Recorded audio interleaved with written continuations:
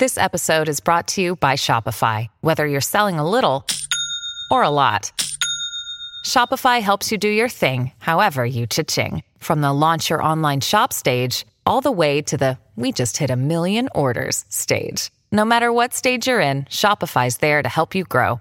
Sign up for a $1 per month trial period at shopify.com/special offer, all lowercase. That's shopify.com/special offer. Talk to nicely. If you want to support the podcast and help me continue to provide the best horror stories, feel free to sign up to my Patreon. Here you will receive early access to all of my podcast episodes. You will also get access to my archive of over 50 bonus episodes. Thank you. Now back to the story. Before I can think of something to say, several men and women are moving toward me, their faces hard with determination. I glance at Ralph, who has a terrified look on his face. His mouth hangs open. "He's been sent here by the demon Luke Richards," Paul shouts. "Whosoever stands with him stands against God." "No!" I say, standing up and tensing. They're coming from all directions. "No, this is crazy. Don't listen to the demon's words," Pastor Paul shouts. "It'll say anything to get out of being sent back to hell. But fear them not. The demons have no power in this house of God." The first man to get to me is Keenan, the youth pastor. "Keenan, you don't really believe this, do you?" I ask him, taking a step back from the aisle. But I can hear other people working their way toward me from behind, squeezing toward Ralph and his family. Keenan doesn't answer me. His eyes are flat, his jaw tensed.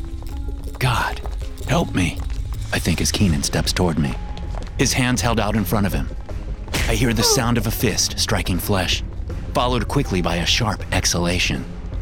Backing away from Keenan, I risk a glance over my shoulder just in time to see Ralph throw another punch at the man who was flanking me. The man collapses, and Ralph steps over him. "This way," he says to me and his family. The violence seems to give Keenan pause. As I turn my head toward him, he's staring past me at the man on the floor. The church is silent for a good 10 seconds. The only people moving are me and the Fuller family. It's like everyone's waiting to see what everyone else will do. Pastor Paul is on stage, frozen with his face up toward the heavens, his arm cast skyward. "Let us out, Mac," I say as we get to the nave doors, the ones Mac locked just before the service started. Mac swivels his head from me to Pastor Paul. "We just want to leave, Mac," I whisper, pleading. "Just let us leave." Mac ignores me, his eyes fixed on his spiritual leader. Unable to help myself, I turn my own eyes that way, seeing that the whole congregation has done the same. Everyone except the man Ralph knocked out with his 2 punches. Paul is still frozen in his strange posture, but he doesn't stay that way for long. His head comes down to face forward again, but his arms stay up. His face is flushed pink, a series of veins standing out at his temples and on his forehead. His cheeks shake as his head vibrates. His eyes are nearly blinding in their ferocity. He's insane, I think. "Get them!" He screams. "Get the black-eyed demons!" Chaos erupts in the nave as half the congregation rushes towards us while the other half, apparently still in possession of their senses, tries to stop them. Some people argue, trying to talk sense. "Let them go! Do what he says! God is good! Demons among us! Kill the demons!" I whip around to see Mac and Ralph choking each other in front of the double doors. Janet grasps Helen, both of them frozen with fear.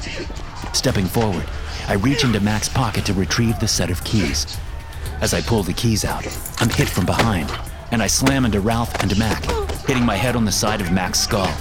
The 3 of us go down, and I drop the keys in the process. There are suddenly bodies all around us. Hands reach down from the fray, sharp nails scraping across my face. Someone pulls my hair.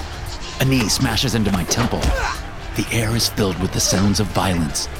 The scents of perfume and cologne battle with coffee breath and detergent as people go crazy. Above all the shouting and the sounds of fighting, I can hear Pastor Paul ranting and raving from the stage. He's listing the names of so-called demons in the room over and over again, prompting his people to attack them. I punch up as hard as I can, not caring who I hit. Mac and Ralph are still struggling, wrestling with each other nearby. As I back up, trying to get enough room to stand, I find the keys. It's a large ring with perhaps 24 keys on it. I grip the key ring in my hand, positioning it so several keys stick up through my fingers like claws. Punching out with the makeshift weapon, I produce some screams and create enough room to get up. As I get to my feet, I hear Janet shout, Ralph! She cries, nothing but fear in her voice. I look toward the source of the sound, over the heads of the brawling congregation, to see that she and Helen are being ushered back towards the same door Pastor Paul came out. A man and woman I recognize, the Amaros, are doing the ushering. A man lunges at me, and I punch him in the throat with the keys, puncturing his skin. He backs away with wide eyes, gripping his throat. I swipe at another couple of guys who have their sights set on me, keeping them at bay, for now. I quickly decide that I need to get out of here and get help. I don't know if the Amaros are friends or hostiles, but Ralph's wife and daughter are on their own now. As I turn toward the door, I realize that I have no idea which key unlocks it, and there's no way I'll have time to figure it out. Ethan! Janet calls out. Bring Ralph! As I'm momentarily distracted, Keenan comes flying out of nowhere, tackling me to the ground. I land hard on my left side, but manage to hold onto the keys this time. Keenan's hands go toward my face, and he jabs a thumb into my left eye socket. I scream out, turning my head and then bucking to get him off me. He punches me in the side of the head, then goes for the eye again. I can feel his nail digging into my eyelid as he tries to gouge out my eyeball. I convulse and buck again, and this time get enough clearance to scramble away. But I don't get far before he's on me again. This time, I'm ready. I slash out with the keys in my hand, scraping them across his face. He screams out, clutching his face and falling backward. As I get up, I can only see out of my right eye. Something's wrong with my left, and I'm worried Keenan has done permanent damage. But as I look over to where Ralph and Mac were fighting, I can see well enough to know that something terrible has happened. Ralph is face down near the door, a pool of blood spreading out on the polished hardwood floor. Mac is standing now, and he slams the heel of his cowboy boot down into the back of Ralph's head. I cry out and lunge toward the older man, but it's clear to me now that the demon chasers are winning. A group of 3 men and 2 women are moving to surround me, so I run. Dashing along the back wall, I made it to the corner of the room and turned right to sprint down the aisle on the far left side of the church. An 18-year-old kid, one of the Harlow boys, tries to stop me, but I bowl him over. Get him!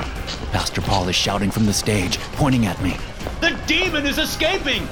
I slam against the side door Janet, Helen, and the Amaros went through, trying to open it. It's locked. I'm sure one of the keys on the key ring will open it, but I don't know which one. Let me in!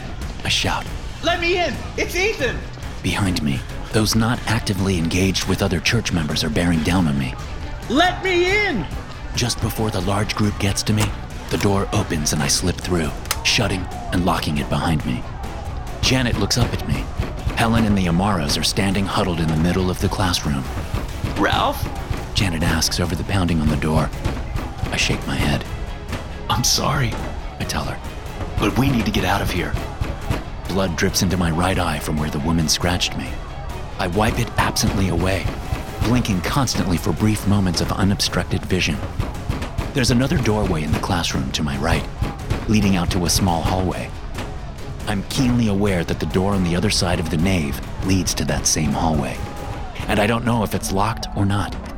If it is, Pastor Paul surely has the keys to it, just as he surely has the keys to the door I just came through.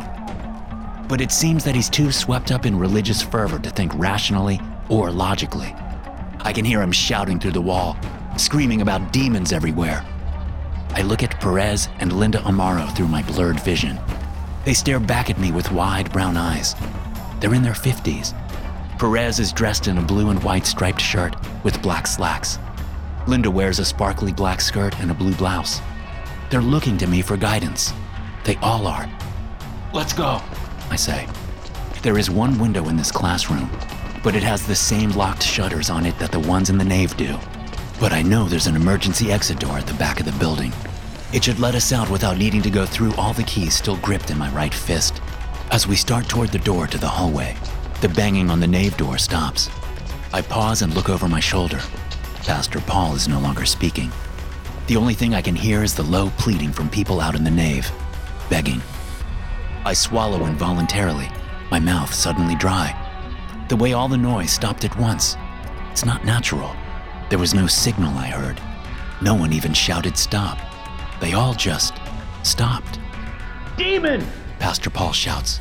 I jump as a gunshot follows. Demon! Black-eyed demon! They're killing them! Linda screams. Silence from the nave. Get them! Come on! I shout, running to the hallway door. I pull it open to reveal the staircase down to the basement just ahead. To get to the emergency exit, we need to go past the staircase to the other side of the hall, where we'll take a left down a smaller hallway to the door. But as soon as I step out into the hall, people come pouring through the other nave door. Half of them are splashed with blood, and they all look insane. They rush toward us, leaving only one way to go, downstairs. So that's where we go, running down the wooden steps and ducking into the first room we see. Chairs are stacked along 3 of the walls, and there's a storage shelf on the wall next to the door. The 5 of us get inside, and I slam the door shut, locking it from the inside. Perez immediately starts pulling stacks of chairs over, and I move to help him. People are banging on the wooden door before we get the first stack over, but they don't come through. And pretty soon, we have the door barricaded as best we can with the chairs. With that done, I look around at the 2 small hopper windows near the ceiling. They have hinges at the bottom, so they open from the top and tilt inward, which will make it hard for us to use them as an escape route. In fact, I can tell by looking that the only person who can fit through is Helen.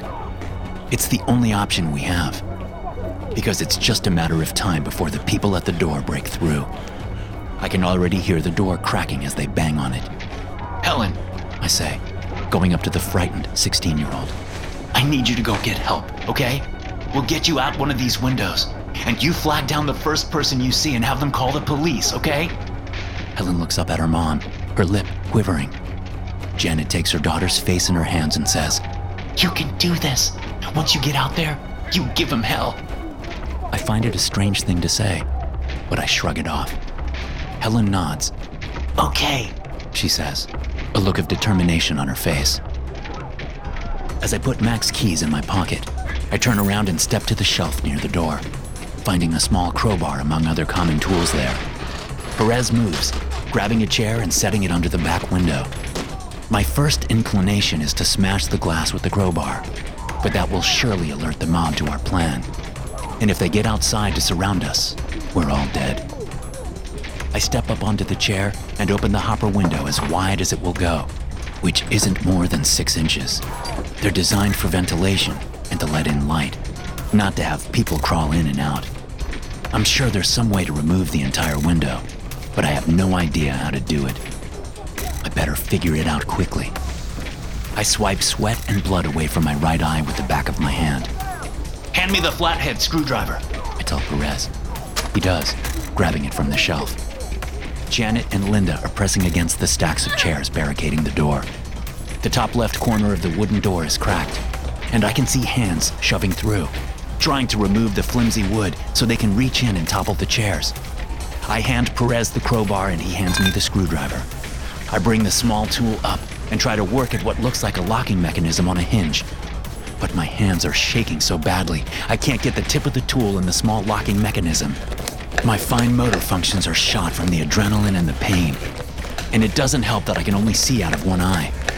Even then, there's blood and sweat getting into it. I throw the screwdriver down and stick my hand out for the crowbar. Perez slaps it into my hand. I try not to think about how long it will take for Helen to get help. By the time she does, the rest of us will surely be dead. But it's something. Saving her life is something. I stick the curved end of the crowbar between the hinge and the frame, then yank down on the tool, trying to break the hinge arm off. It works. One hinge off, one to go. I have to get down from the chair and move it to the other side to work on the second hinge. I do the same thing, sticking the curved end between hinge and frame. I yank down, but I do it too hard. The hinge arm snaps off and the entire window falls, banging against the wall underneath and shattering the glass. They're going out the window! A crazed woman yells from the other side of the door. Helen! I shout. Come on! I jump down from the chair and tip it over to get the glass shards off of it. Then I put it directly underneath the window, tossing the crowbar aside in the process. Helen jumps up onto the chair. Perez and I boost her up. She gets her head and arms through fine, but her butt scrapes against the narrow frame as she goes out, leaving no doubt in my mind that she's the only one of us who can fit through there. As soon as she's out, she turns around and sticks her hand through the window. The keys! She says. Give me the keys! Thank God for you, girl, I think. I hadn't even thought about that. When the police get here, they'll need the keys to get inside.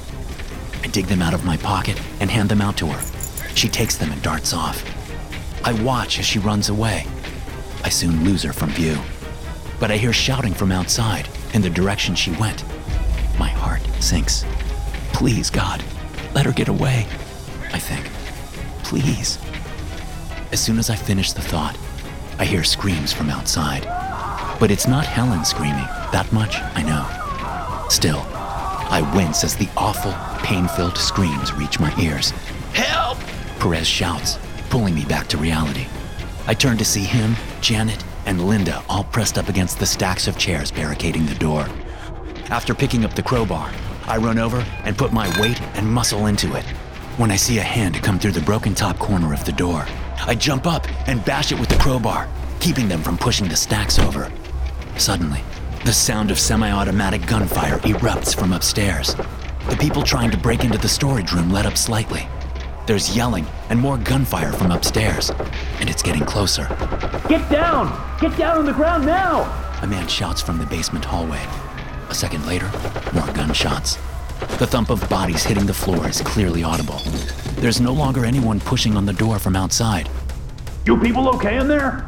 The voice calls out. We're okay! Janet calls out. Did you see my daughter? The girl's fine. The voice says. She's out with my colleagues now. You can open the door. I'm a police officer. We move the stacks of chairs away from the door and then open it to reveal a man in tactical gear with police markings. Don't look at them, he says to us, talking about the bodies all over the floor. But it's hard not to look. He escorts us upstairs and through the back exit.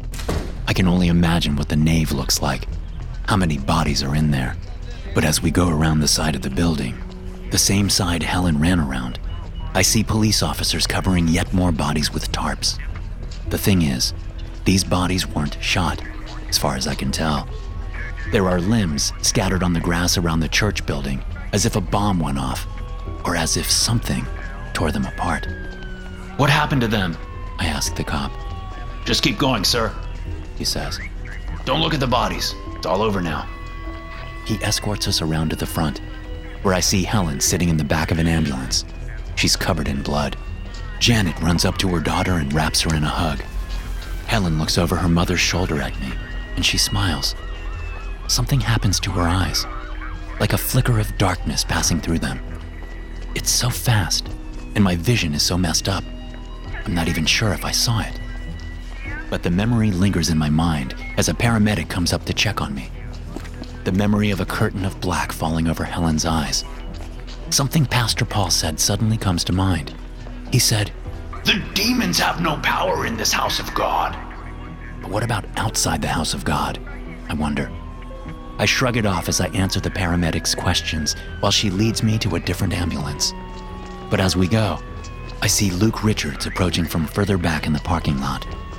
I pull away from the paramedic and run up to him, gripping him by his shirt collar.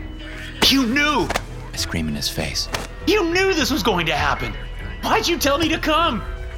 Luke is the polar opposite of how he appeared last night. He's smirking, confident, and calm. You just answered your own question, Luke says. How? I shout, pulling him closer. I blink furiously, bringing him into clear focus for short moments at a time. How did you know this would happen? He told me, Jake says. How else do you think? God? I ask. God told you? Jake smirks. It doesn't matter, he says. It's all done with. I told you to come because I knew. I knew you'd be the one to make sure everything turned out okay. Okay? I scream, gesturing at the circus in front of the church. You call this okay? People are dead. Murdered. Yes, Luke says. some of them are. But the important thing to remember is that your people are fine. June and Brandon at home waiting for you. And you'll be a hero. A hero who defeated a deranged pastor who went on a murder spree. Jake pauses as he brings his lips close to my ear. It seems that God isn't what he used to be. I step away from him, stunned into silence. He takes care of his own, Luke says, smiling. And as he's turning away, something happens to his eyes, like a flicker of darkness moving through them. It's so fast, and my vision is so messed up, I'm not even sure I saw it. But the memory lingers in my mind. The memory of a flash of black covering Luke's eyes. What did Pastor Paul call them? I think black-eyed demons.